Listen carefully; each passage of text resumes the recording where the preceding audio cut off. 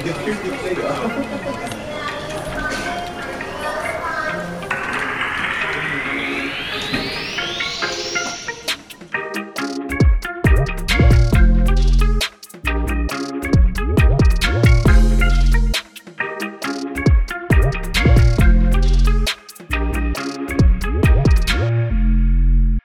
dobrý den. Já jsem kariérová poradkyně Lucie Václavková. Já jsem odborová právnička Šárka Homfray. Vítejte u dalšího dílu podcastu Pay Gap.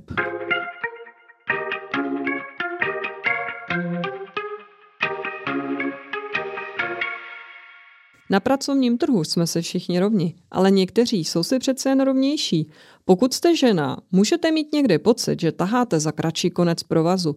Co to vlastně znamená být ženou v práci a co můžeme dělat pro to, aby se nám v pracovním životě lépe dařilo? Díky podpoře zastoupení Friedrich Ebert Stiftung v České republice a Alarmu je pro vás podcast i nadále dostupný zdarma. A zdarma bude také článek s řadou užitečných odkazů. Slyšíme se naposledy v tomto roce a proto jsme si pro vás připravili speciální díl. Budeme odpovídat na vaše otázky, které jste nám zaslali a ty byly velmi rozmanité. Týkaly se jak tématu žen v práci, tak naší práce a tvorby podcastu.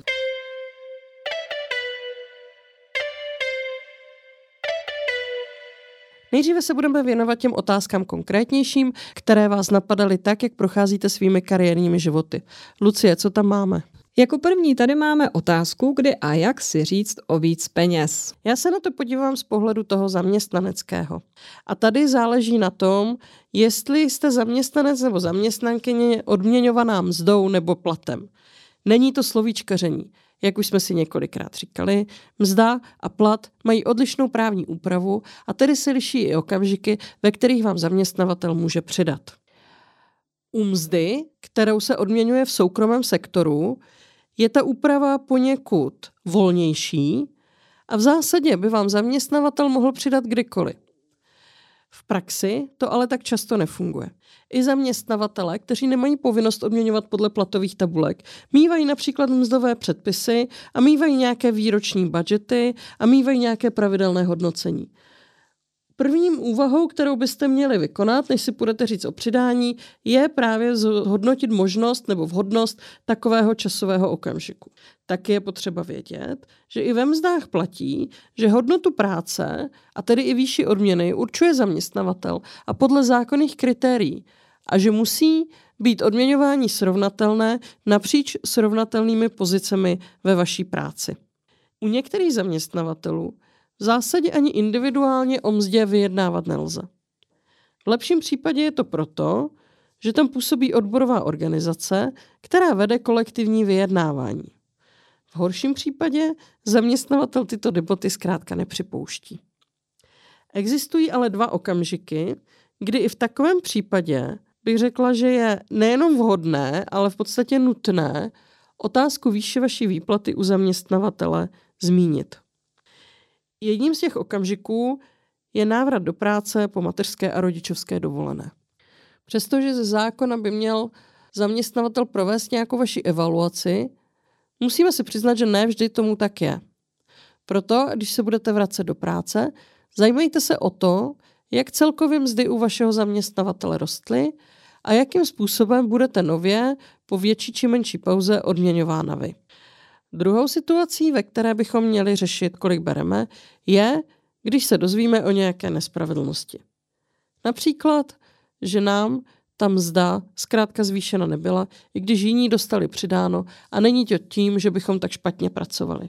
V tuto chvíli je poměrně složité dostat se k informacím o odměňování, ale už brzo bude Česká republika transponovat směrnici o transparentním odměňování a v případě, že zjistíme, že náš zaměstnavatel možná není tak úplně fér, mělo by být jednodušší zajistit si důkazy pro případný spor, anebo aspoň zjistit, jak se věci skutečně mají. V případě zaměstnavatelů odměňovaných platem je situace poněkud složitější. Tady v zásadě nebývá prostor pro vyjednávání celkové individuální výše platu, možná tak některé netarifní složky, typicky osobního příplatku. V zákoně o státní službě je tento postup navázán na služební hodnocení A tady zase musíme zmínit, že i když v současné době ještě probíhá v pravidelných intervalech, podle novely, která by měla vejít v účinnost příští rok, pokud bude přijata, budou zcela zrušeny pravidelné intervaly pro služební hodnocení a potom, pokud se náš úřad nerozhodne přeci jen hodnotit plošně, budeme před každým vyjednáváním o platu muset i zvážit nutnost požádat o individuální služební hodnocení. Zaměstnavatele, kteří sice odměňují platem, ale nejsou služební úřady, mají situaci poněkud volnější, zejména co do toho časového okamžiku, ale i tady můžou existovat nějaké formální postupy. Když to velmi zjednoduším a shrnu. Říci individuálně o víc peněz, pokud se nezměnila naše pracovní náplň a pracovní úloha, není úplně jednoduché. Musíme mít k tomu dobré argumenty, vyčíhat si dobrý okamžik, v první řadě vědět, jestli v našem systému to tak možné je. Pokud ale dostáváme čím dál více a více práce, nové úkoly a nové výzvy a naše peníze jsou pořád stejné, pak takový okamžik rozhodně nastává. Pokud se jakýmkoliv způsobem změní situace, může to být impulzem i ke změně odměny. Lucko, co bys doporučila freelancerkám a freelancerům? Když se podívám na to, co doporučují profíci, kteří na volné noze jsou skutečně dlouho, ostatním svým kolegům, tak říkají především, je lepší zdražovat pravidelně, postupně a o menší částky než skokově, protože je to mnohem přijatelnější pro ty naše klienty. A jaké důvody pro to zdražování jsou? Je dobré tady si zvážit to, že tím hlavním argumentem by neměla být inflace, ale také to uvědomění, že my jako profesionál, jako podnikatel rosteme profesně, vylepšujeme naše služby a produkty pro klienty a také v tom třeba hraje roli i to, že se třeba zvyšuje poptávka po těch našich službách a to je něco, v čem právě třeba to podnikání může být jiné, než jsme na to zvyklí koukat jako zaměstnanec. Že ta cena je pro nás také nástrojem, jak regulujeme tu naši poptávku, že místo toho, aby jsme ty klienty odmítali neustále, protože potom by se mohlo stát, že za chvilku za námi přestanou chodit, tak při nějakém stupni vytíženosti zvyšujeme ty naše sazby. Samozřejmě, že hodně záleží na tom, jaká je povaha toho našeho podnikání, že je to asi jiné, když jsme lektorem, konzultantem, nebo když se například zabýváme třeba rukodělným podnikáním. To hodně ovlivňuje třeba to, v jakém okamžiku budeme zdražovat, jaká je ta naše sezóna. Na čem se ale ti různí odborníci shodnou, že tam je velmi důležité tuto změnu dobře komunikovat a vysvětlit klientům a například to spojit právě s tím, jak se zlepšuje ta naše služba, jak jsme vlastně posunuli se třeba my odborně a tak podobně.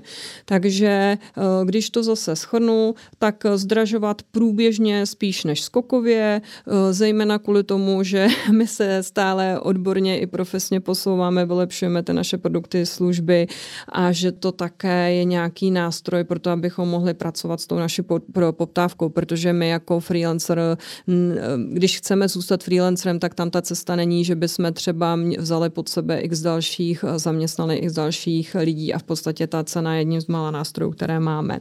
Já tady doporučím nějaké konkrétní zdroje, které vám v tomhle můžou pomoci, zejména portál Na volné noze nebo i knihu Na volné noze, kde na tuto téma najdete řadu článků, nebo třeba i články od Madly Čevelové, která má taky vynikající kalkulačku. A pojďme už dál. Mám tady další otázku, která se týká výběrových řízení a nějaké taky informací, které v rámci výběrek o sobě poskytujeme směrem k zaměstnavatelům. Musím nebo mám uvádět do životopisu nebo v průběhu pohovoru rodičovskou dovolenou. Šárko, jak na to kouká pracovní právo na tuto otázku? Tak já to vezmu z opačného konce, řeknu naopak, že nemusím. A nejenom tuto informaci, ale i některé další. Je dobré vědět, že existují některé otázky nebo některé informace, na které se zaměstnavatel ze zákona ptát nesmí. A nejenom, že se na ně nesmí ptát, ale i kdyby takovou informaci získal od třetí osoby, tak s ní nesmí žádným způsobem pracovat.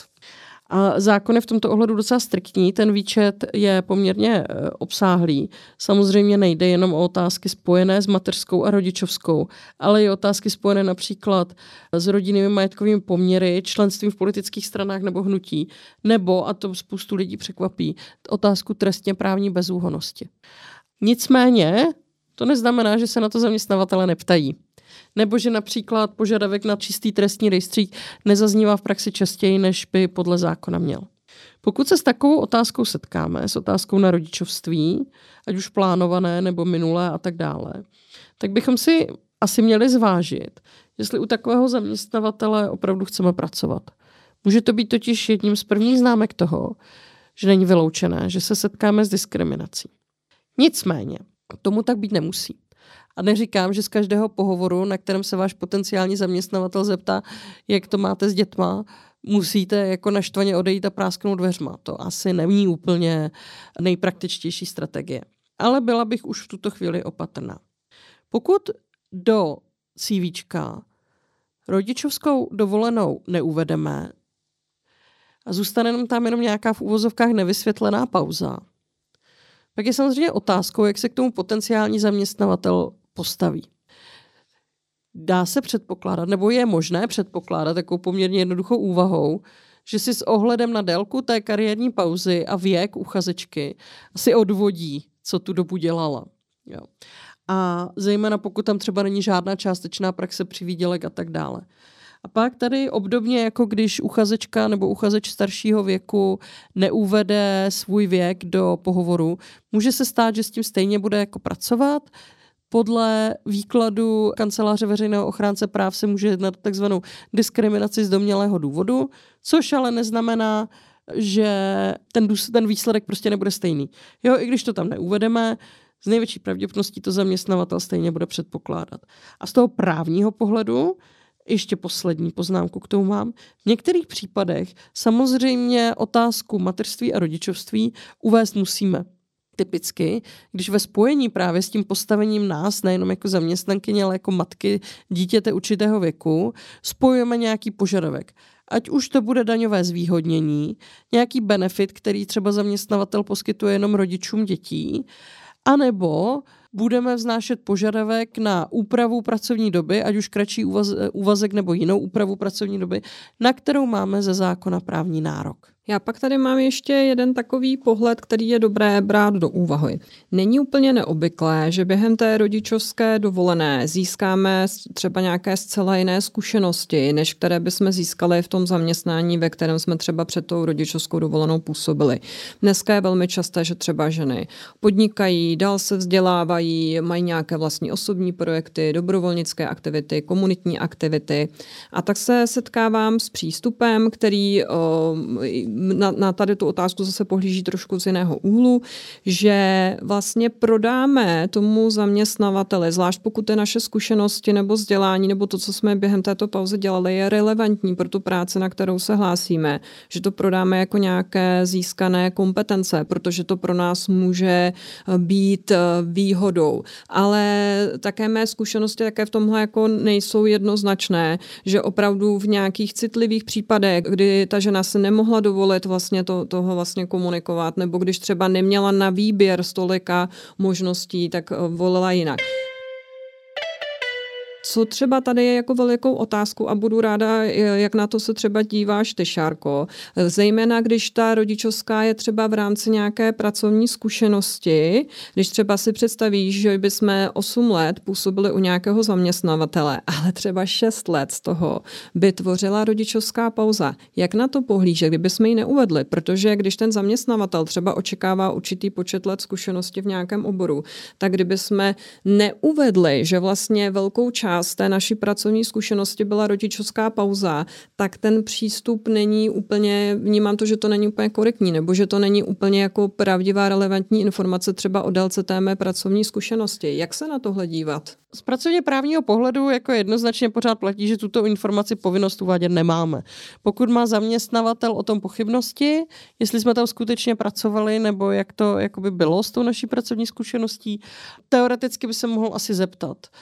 I když my nemáme povinnost uvádět informace o rodičovství, pochopitelně samozřejmě máme tady ještě nějaké obecné právní zásady, které nám říkají, že nemůžeme jednat tak, abychom někoho cíleně a schválně uváděli v omyl. Jo. A je tedy potřeba, samozřejmě v tom případě, který ty zmiňuješ, nebo v tom příkladě, který ty zmiňuješ, to znamená, mám někde 8 let pracovní poměr, ale z toho 6 let jsem na mateřské, tak je ten jako nepoměr opravdu velmi velký. Jo. Ale pokud ta mateřská pauza byla kratší, nebo naopak, pokud ten celkový poměr byl tak dlouhý, že třeba mateřská pauza v tom byla jako velmi zanedbatelná, pak bych toto vůbec jako neřešila. Stejně tak bych neřešila, pokud požadavek praxe naplníme i těmi roky, které jsme jako reálně pracovali. Jo? Uvádět to nemusíme, zase záleží na tom kontextu. Pravdou je, že ale nemůžeme zaměstnavatele cíleně převádět v omyl. Co se týče té mateřské, tam vlastně se nám koncentruje většina těch otázek, které jsme dostali. Nepřekvapuje to nás to, konec konců, jak jsme zmiňovali už v některých svých předchozích epizodách, včetně té věnované specificky mateřství, je to ve srovnání s pracovním životem a s jinými okamžiky pracovního života jako nejzásadnější faktor, který tu ženskou profesní dráhu ovlivňuje, a tak můžeme pokračovat v tomto duchu. Otázka na tebe, Lucie. Jak a proč vést portfolio jako pracující matky? Případně má smysl ho vůbec vést, když jsme třeba na rodičáku a máme jenom dočasné spolupráce? Mm-hmm. Já teďka na začátku nejdřív vysvětlím, co se tím myslí, protože ne všichni tento pojem jako známe.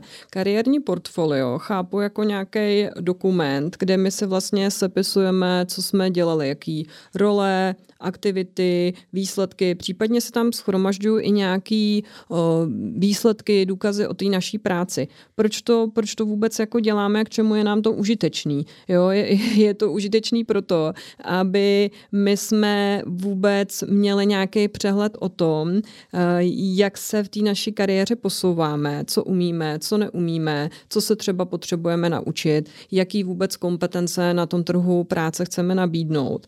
A nebo i třeba našim klientům, když jsme třeba na volné noze. A taky to potřebujeme proto, aby jsme mohli vůbec vytvořit třeba nějakou kvalitní sebeprezentaci, protože skutečně, když někde pracujete, když za sebou máte odpracováno několik let a zvlášť, když třeba pracujete na víc projektech, máte tu práci jako hodně rozmanitou, nebo máte více zdrojů příjmů, tak může být jako poměrně složité s tím zpětně pracovat. To skutečně je velmi těžko dohledáte. Co jste kde dělali, jak dlouho, kde jste se jak vzdělávali, s jakým výsledkem zpětně, a to může určitě Šárka potvrdit, neříkej, že se ti to nestalo, že zjistí, kde jsi měla jakou publikační činnost, když to máš pak někde doložit, je pěkný peklo. To je pravda, no. Musím často projíždět svou facebookovou timelineu, abych si vzpomněla, co jsem kde dělala. Jo, a Šárka tady jako rovnou naznačuje, kde pak to jako je samozřejmě, že když jsme to 20 let nedělali, že nám to dá jako práci, jo, že potom jako koukáme třeba na sociální sítě, na naše bývalý CVčka, na naše e-maily, že opravdu jako prohrabeme nepevný prostory virtuální, aby jsme to dali dohromady. Proč to jako dělat, když to ještě jako jednou shrnu? Jo? Já tady chci říct, že vlastně klasický omyl je, že bychom tam měli cpát jenom ty věci, které jsme měli v práci. Jo, ale tady vlastně já ráda říkám, hele, my se jako i naše mateřství nebo jakákoliv profesní pauza není nějakým místem, kde by jsme byli profesně mrtví nebo v bezvědomí. My se pořád něco učíme, i když ne třeba formálně, tak neformálně, během jakýchkoliv aktivit v osobním životě, při zájmových aktivitách, dobrovolnictví, podnikání. A proto je strašně důležitý, i třeba když jsme zrovna máme profesní pauzu, tak si s tímhletím pracovat a skutečně si to pravidelně zaznamenávat, hlavně si schraňovat ty výsledky, někam si to psát. A řeknu proč. A pro ty ženy tyhle ty věci jsou opravdu klíčové. Napomáhá to tomu sebevědomí, Pomáhá nám to mít fakt dobrý přehled o tom, co umím, co neumím, co můžu nabídnout. Pomáhá mi to i v tom rozhodování, co do budoucna chci dělat, co dělat nechci, což jsou typické věci, které řešíme po rodičáku. Co nabídnout na trhu práce nebo klientům, jak kam profesně směřovat. Pomůže mi to, až budu jednou zase dělat to CVčko nebo linkáč. A taky mi to pomůže si právě dobře udělat i představu o tom, co se třeba chci naučit. Takže ze všech těchto důvodů já to pokládám za opravdu jako dobrou věc a je to něco, co je užitečný mít nejen jako u sebe v šuplíku tu soukromou část toho portfolia, ale když chcete, aby ty příležitosti k vám začaly přicházet sami, tak taky si vybrat nějakou platformu, kde část toho portfolia, ty naše vybrané věci, výsledky, aktivity dáme veřejně. Příkladem takového veřejného portfolia je třeba LinkedIn profil. Pojďme dál, jdeme dál, otázek ještě máme spoustu. Jak odpovídat na pohovorech na otázky týkající se mzdy? To je velmi dobrá otázka a záleží samozřejmě, v jaké podobě to na pohovorech slyšíme. Jedním, řekněme, že v našem prostředí asi méně častým dotazem nebo typem dotazu může být otázka, kolik jsme brali na naše předchozí pozici nebo u našeho předchozího zaměstnavatele. Tady můžu rovnou říct, že směrnice o transparentním odměňování, kterou jsem zmiňovala, mimo jiné do budoucna zakáže tady tento dotaz. Protože zjišťování předchozí výdělkové hladiny může, a zejména tedy v některých částech Evropy tak k tomu slouží, udržuje zkrátka častěji ženy, ale obecně ty uchazeče a uchazečky na nižší výdělkové hladině, než jaká by se nabízela někomu, kdo buď přichází z lépe placené pozice, nebo se zkrátka s tímto dotazem nesetká. Takže kromě toho, že to není nijak relevantní pro tu naši novou práci, o kterou se ucházíme, tak do budoucna tento dotaz bude v podstatě i protiprávní. S čím se ale častěji můžeme setkat na těch pohovorech je dotaz, no a kolik byste si představovala nástupní mzdu? Nebo kolik byste si představovala nástupní plat?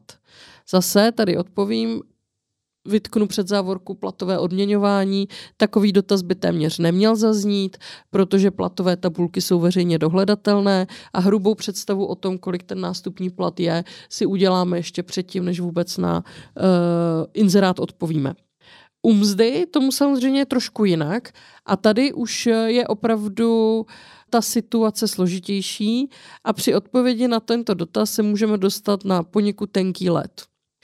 My jsme o tom mluvili samozřejmě v několika epizodách, včetně té epizody, která se věnovala penězům, což jestli se nepletu, byla snad úplně jedna z prvních epizod, možná naše druhá epizoda. Primárně kritéria pro stanovení výše odměny nám upravuje paragraf 110 zákoníku práce a je to zaměstnavatel, který by si měl tu pozici ohodnotit. A z větší části by si ji měl ohodnotit ještě dávno předtím, než vůbec bude někým obsazena. Pouze menší část nebo menší podíl potom výsledného výdělku jako vyplývá z těch individuálních charakteristik a osobností a schopností a výkonu toho konkrétního zaměstnance. A proto je tady i dan relativně ze zákona relativně omezený prostor pro to individuální vyjednávání, včetně vyjednávání o nástupní mzdě. Dobře, ale to nám pořád prakticky moc nepomůže, protože se s tím dotazem se nejspíš setkáme a když se podsekneme, když už na něj odpovíme, nevyhneme se mu žádným způsobem, tak se pak stane, že dostaneme opravdu to, co si řekneme. A teprve dlouho poté zjistíme, že někdo, kdo přišel půl roku po nás na podobnou pozici a řekl si víc, tak prostě jako dostal víc. Jo. Teď jako zase zdůrazním, že to je odpovědnost zaměstnavatele, aby odměňoval férově, no ale naši individuální výplatu to moc nevyřeší. Asi bych upozornila na nástroj kalkulačka mzdy a platu, odkaz najdete v článku, ze kterého si můžeme udělat poměrně dobrý přehled podle údajů Treximy a statistického úřadu o tom, jak daná profese s danou mírou zkušeností a v určitém regionu, jakým způsobem je zhruba odměňovaná. I kdybychom se nenašli v tomto nástroji, pořád je to velmi dobré doporučení. Předtím, než kamkoliv půjdeme, pokud mzda nebude uvedena v inzerátu, což by do budoucna také mělo objevovat, motivovat. Zjistěme si zhruba, zejména pokud přicházíme po mateřské pauze nebo měníme obor nebo něco podobného, jak se ta odměňovací hladina pohybuje. A pokud už se s touto otázkou setkáme, já bych si klidně přisadila. Já bych si řekla víc, co se nejhoršího může stát. Že nám řeknou, že na to nemají budget. S největší pravděpodobností, pokud máš o nás zaměstnavatel zájem, nebo pokud se mu líbíme, tak to, že si přestřelíme požadavek na nástupní mzdu, nebude znamenat, že nás na tom pohovoru nevezmou. Já k tomu jenom zrychleně doplním, že jedna věc je ta kalkulačka rovná odměna. Některé údaje najdete i na pracovních portálech, na platy.cz, pak jsou tady také pravidelné mzdové průzkumy společnosti HIS a určitě doporučuji pracovat i s nějakou tou individuální úrovní, otvírat toto téma mezi jako kolegy třeba ze stejného oboru a udržovat si to povědomí, jak se to v tom mém konkrétním oboru pohybuje. Tak máme tady poslední otázku z tohoto konkrétního ranku a začnu opět dotazem na Lucii. Co dělat, když potřebuji pracovat na částečný úvazek a nemůžu takovou práci najít? Mám se hlásit i na pozice na plný úvazek a vyjednávat, nebo to nemám vůbec dělat? Já musím říct, že kdybychom se měli spoléhat jenom na to, co na nás čeká na pracovních portálech, tak bychom se nedočkali, protože opravdu zhruba jenom asi 5% těch pozic, co najdete na pracovních portálech, je na částečné úvazky. Co nám z toho vyplývá? Z toho nám vyplývá, že pokud se chceme něčeho dočkat, hlásit se i na ty pozice, které jsou na plný úvazek a nabídnout tam ty své kompetence a zkušenosti, protože my nikdy nevíme, jestli vlastně ta firma bude schopná toho uchazeče na ten plný úvazek najít, takže samozřejmě potom připadají v úvahu i lidé, kteří třeba nabízejí menší kapacitu. A nečekat ani na to, že se objeví nějaká ideální nabídka z toho našeho oboru, ale udělat kroky navíc, jako například hlásit se i do těch firm, o které stojíme, i když zrovna nemají vypsané pozice, využít rozhodně nějaké své známosti, kontakty, například nějakých současných bývalých kolegů, zkoušet vlastně toto téma otevřít i u současného nebo bývalých zaměstnavatelů, někdo, kdo tu moji práci zná, anebo také zkusit nějaké třeba spolupráce menšího rozsahu, abychom získali důvěru toho budoucího zaměstnavatele. A pracovat i s takovými nástroji, jako jsou sociální sítě, kde máme šanci, jak třeba zase budovat nějaké další kontakty, které nám do budoucna mohou pomoci, anebo není také neobvyklé třeba zveřejnit nějaký příspěvek o tom, že práci hledám, jak na osobních profilech, tak třeba v odborných komunitách. A tady já doporučuji na prvním místě rozhodně prodat svoje kompetence a pak řešit ty naše potřeby, protože mám tu zkušenost opačnou, že nejdřív ženy otvírají to téma, že jsem po té rodičovské, že potřebuji ten částečný úvazek, ale vlastně potom se často na to, co tomu zaměstnavateli nabízejí, co do té firmy mohou přinést, vůbec nedostane a to si myslím, že je velká škoda. Co k tomu může dodat, Šárko? Já bych vlastně zdůraznila, že v první řadě bychom si i měli zvážit, jestli ten kratší úvazek je vlastně opravdu to, co potřebujeme. Jo, takže navážu na to, že říkáš, jako ty svoje potřeby řešit až na posledním místě. Nejdřív se zkusit prodat, pak až řešit to, co potřebujeme, ano. A teď je otázka, co jako opravdu potřebujeme. Ono totiž ne vždycky to musí být nutně ten částečný úvazek. Někdy to může být nějaká jiná flexibilita, ať už spojená s organizací pracovní doby, nebo částečnou prací z domova, nebo něčím podobným. Takže to je podle mě první úvaha, kterou bychom si měli udělat. A potom, ať už jde o částečný úvazek nebo o jinou úpravu, vědět, už tady je opakování opravdu matkou moudrosti, vědět, že nejen rodiče malých dětí, ale zejména rodiče malých dětí mají právní nárok na takovou úpravu, pokud tomu nebrání vážné provozní důvody. A i když to pravděpodobně není něco, s čím bychom operovali hned na pohovoru, protože na pohovoru šermovat právními nároky asi není úplně nejpraktičtější. Pokud se dostaneme do situace, že budeme někde pracovat a naše potřeby se promění a teprve po nějaké době budeme potřebovat opravdu revizi tady tohoto úvazku, nebo typicky pokud se vracíme ke svému zaměstnavateli z mateřské a rodičovské dovolené, pak bychom měli operovat právě tady tou žádostí o tu úpravu pracovní doby, která je podpořena tím naším právním nárokem. Pak tady máme skvělou otázku od muže, posluchače a těší mě, že tady máme pohled z druhé strany. Co mohu jako muž udělat ohledně pay gapu? Mám cítit vinu? Nebo co reálně můžu udělat pro zlepšení situace? Tak možná si někdo bude říkat, co by vlastně to muž vůbec měl řešit. Jo? Proč se jako na to vůbec ptá a proč bys měl cítit vinu? Tak vinu samozřejmě cítit nemá, nemusí, není k tomu jako důvod. Pokud to není někdo, a to teda nemyslím si, že je zrovna tento tazatel, ale obecně nějaký muž na pracovním trhu, pokud to není někdo, kdo nějakou ženu nebo někoho jiného schválně nepřipravil o peníze nebo příležitosti. Nic proti přirozeným ambicím, ale je otázkou, kde končí ambice a začíná diskriminace. Obecně ale potřebuju zdůraznit, že gender pay gap nebo obecně postavení žen na pracovním trhu není jenom problémem žen. Jde o problém celých rodin a i společnosti, ve které se ženy jako vyskytují. Pokud jsou ženy podhodnoceny, podzaměstnány, znevýhodněny, nedosahují těch adekvátních výsledků, jakých by mohly dosahovat, nerealizují veškeré svoje schopnosti, nemohou využívat všechny příležitosti a nevydělávají tolik, kolik by vydělávat mohly, tak rozhodně nejde jenom o ně samotné. To dopadá do rozpočtu celých jejich rodin, protože často to jsou ženy, které rodiny mají. Už víme, že mateřství je tím zásadním prekarizujícím faktorem. A zároveň ale tím trpí celá společnost. Nejenom z toho ekonomického hlediska. Méně vydělávající ženy zkrátka méně odvádějí do veřejných rozpočtů, ale i z hlediska širšího. O tom, jakým způsobem škodí společnosti mrhání talenty a podzaměstnanost žen, které by chtěly a mohly pracovat více, než jak se jim reálně daří. O tom už jsme také mluvili v předchozích epizodách. Takže tohle bych zdůraznila, že skutečně znevýhodnění jakékoliv skupiny na pracovním trhu není problémem jenom této skupiny. A pokud jde o ženy, což je polovina společnosti, tak můžeme klidně dát rovnítko mezi polovinu společnosti a společnost celou. No a co tedy dělat? Na té individuální úrovni doporučuji se hlavně informovat o tom, co vlastně znamená postavení žen na pracovním trhu. Co to znamená gender pay gap? Jakým způsobem vzniká, z jakých důvodů a jakým způsobem k němu přispívá třeba situace na mém vlastním pracovišti.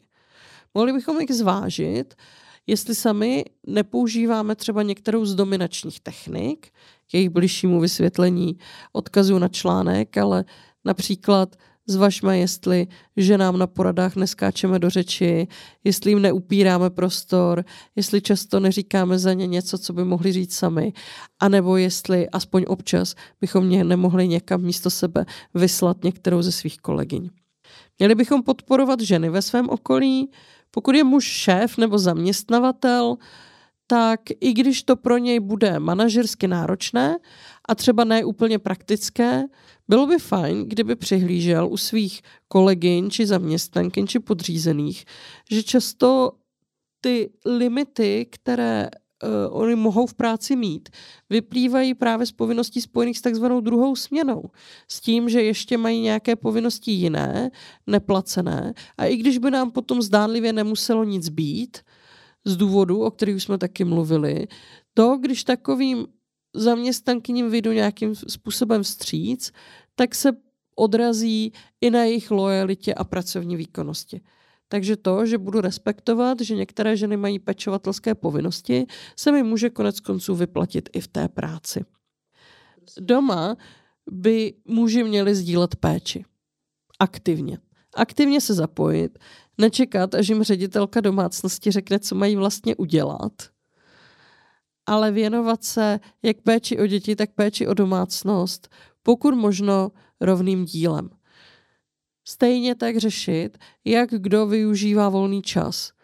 Kdo, jestli muž a žena, partner a partnerka, mají srovnatelné možnosti třeba k dalšímu svému pracovnímu osobnímu rozvoji. Nebrat třeba svoje pracovní cesty jako automatiku, při které se vlastně nic neděje, protože jenom chvilku nebudeme doma.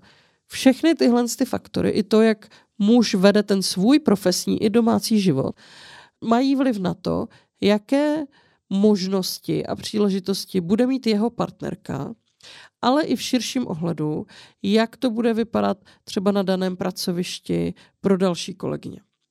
A jako úplně poslední doporučení bych měla artikulovat téma postavení žen na pracovním trhu i politicky. Když už jsme několikrát říkali v dnešní i v předchozích epizodách, že z nedostatečného zapojení žen na pracovním trhu nějakým způsobem neprofituje celá společnost a že ne všechno můžeme ovlivnit individuálně, tak nám z toho vyplývá, že je to jednoznačně politické téma. Konec konců jsou to politici a političky, kteří například mají vliv na to, jak dostupná budou místa v předškolních zařízeních. Berme toto proto i vážně, zejména pokud máme nějaké veřejné angažmá, anebo aspoň, když se chystáme jít k volbám.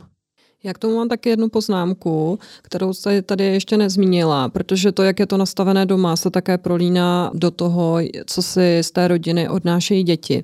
A nedávný průzkum u Treximy ukázal, který proběhl mezi středoškolskými studenty, že očekávání ohledně odměňování u středoškolaček jsou v průměru až o 7 000 nižší než vlastně u chlapců, u středoškoláků, studentů. A to teda považuji také za velmi alarmující, že s tímto očekáváním dívky vstupují na trh práce. Šárko, máme tady další otázku, která se týká nejenom celého tohoto tématu ve společnosti, ale také to, co my máme za ambice. Myslíte si, že váš podcast má šanci něco změnit na té současné situaci? Hrozně dobrá otázka. Na jednu stranu, kdybychom si to nemysleli, tak bychom to asi nedělali, protože obě dvě jsme velmi pracovně vytížené a máme miliardu aktivit a několik vlastních dětí a není to tak, že bychom nevěděli, co s volným časem, tak jsme se rozhodli udělat si vlastní podcast. Z reakcí, které dostáváme, se jeví, že se jedná o docela dobrý informační nástroj, že zjevně máme potenciál jednak dávat lidem praktické informace pro jejich vlastní životy, ale zároveň rozšiřovat jejich povědomí i o tom problému nebo fenoménu nebo postavení žen na pracovním trhu jako celku. A právě toto širší povědomí je něco, co může mít nějaký společenský dopad. A třeba pro mě je právě hrozně důležitý, abychom dělali obojí. Abychom dali lidem ty individuální nástroje, jak si nějakým způsobem orientovat ve svém vlastním pracovním životě. Ale zároveň, abychom tady trošku narušili takový ten narrativ, který ohledně individuálních pracovních životů zkrátka stále existuje. Jakože to je něco, co si utváříme jenom my sami. A že jde jenom je to o to, jak my se snažíme, co my se rozhodujeme, co my děláme. Ale že jsou tady zkrátka nějaké společenské limity a mantinely a nějaká pravidla hry, které neurčujeme jenom my. A myslím si, že se v tom podcastu daří dělat oboje. Co si myslíš ty, Lucko? Já tady vidím další přesahy v tom, že se nám ozývá hodně vlastně lidí třeba z HR nebo zase z té mé komunity kariérových poradců, kteří toto téma vnímají velmi palčivě, protože se s tím setkávají při své práci. Takže mi přijde velmi důležité, že nejde jenom vlastně o ty individuální životy, ale že máme šanci vlastně mít ten dopad skrze tyhle profesionály, kteří se potkávají s dalšími lidmi. A vidím tam pak ještě jednu rovinu. Já jsem se dřív často setkávala s názorem, že to je celé výmysl, jo? Že to je jenom v hlavách nějakých jako neschopných lidí nebo zahořklých feministek a proto my to děláme tak, jak to děláme, že nepřinášíme jenom ty individuální příběhy, ale přinášíme právě ty data, která ukazují, jaká ta situace je a máme tu ambici tenhle názor opravdu jako vyvrátit, že to tak skutečně není a proto kombinujeme obě ty perspektivy, jak tu individuální, tak vlastně tu celospolečenskou. A než se dostaneme k poslední dnešní otázce, tak bych tady měla apel na vás, naše milé posluchačstvo, posluchačky a posluchači. Pokud sdílíte to naše přesvědčení, že tenhle podcast jako je docela užitečný a má smysl, tak ho šiřte mezi svoje známé a příbuzné a přátele a kolegy a kolegyně v práci, mezi svoje nadřízené i podřízené. Upozorněte na to, budeme rádi, když nás budete i sdílet na sociálních sítích nebo kdekoliv jinde. Zkrátka, ať jak ty epizody, které už jsme udělali, tak i ty, které chystáme v dalších letech, se dostanou k co nejširšímu okruhu lidí, kteří z těch informací, které poskytujeme, můžou benefitovat. No a tím se dostaneme k úžasné otázce, ze které máme velkou radost, která je dneska poslední. Co plánujete v příštím roce? Lucko, co plánujeme v příštím roce?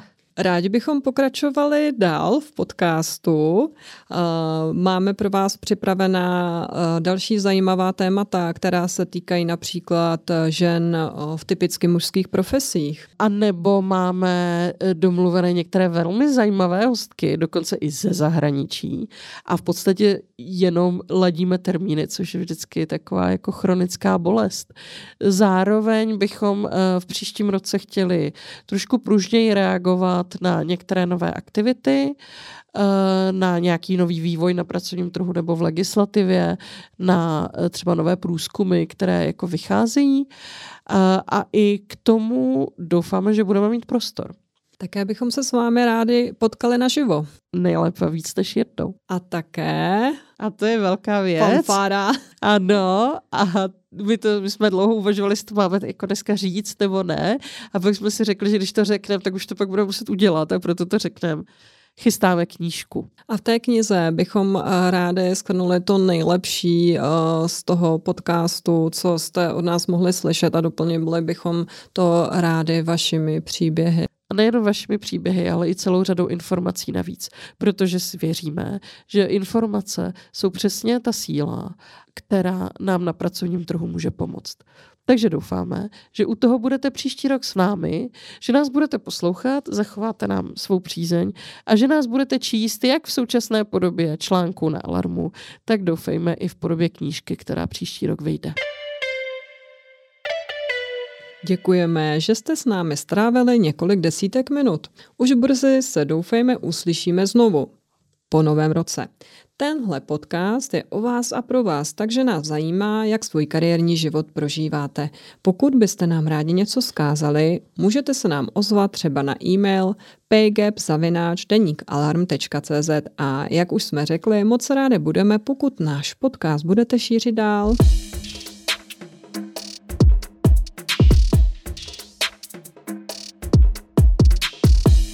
Přejeme vám hodně sil do konce roku, který bude nepochybně hektický, protože zkrátka uzávěrky jsou uzávěrky a Vánoce jsou Vánoce.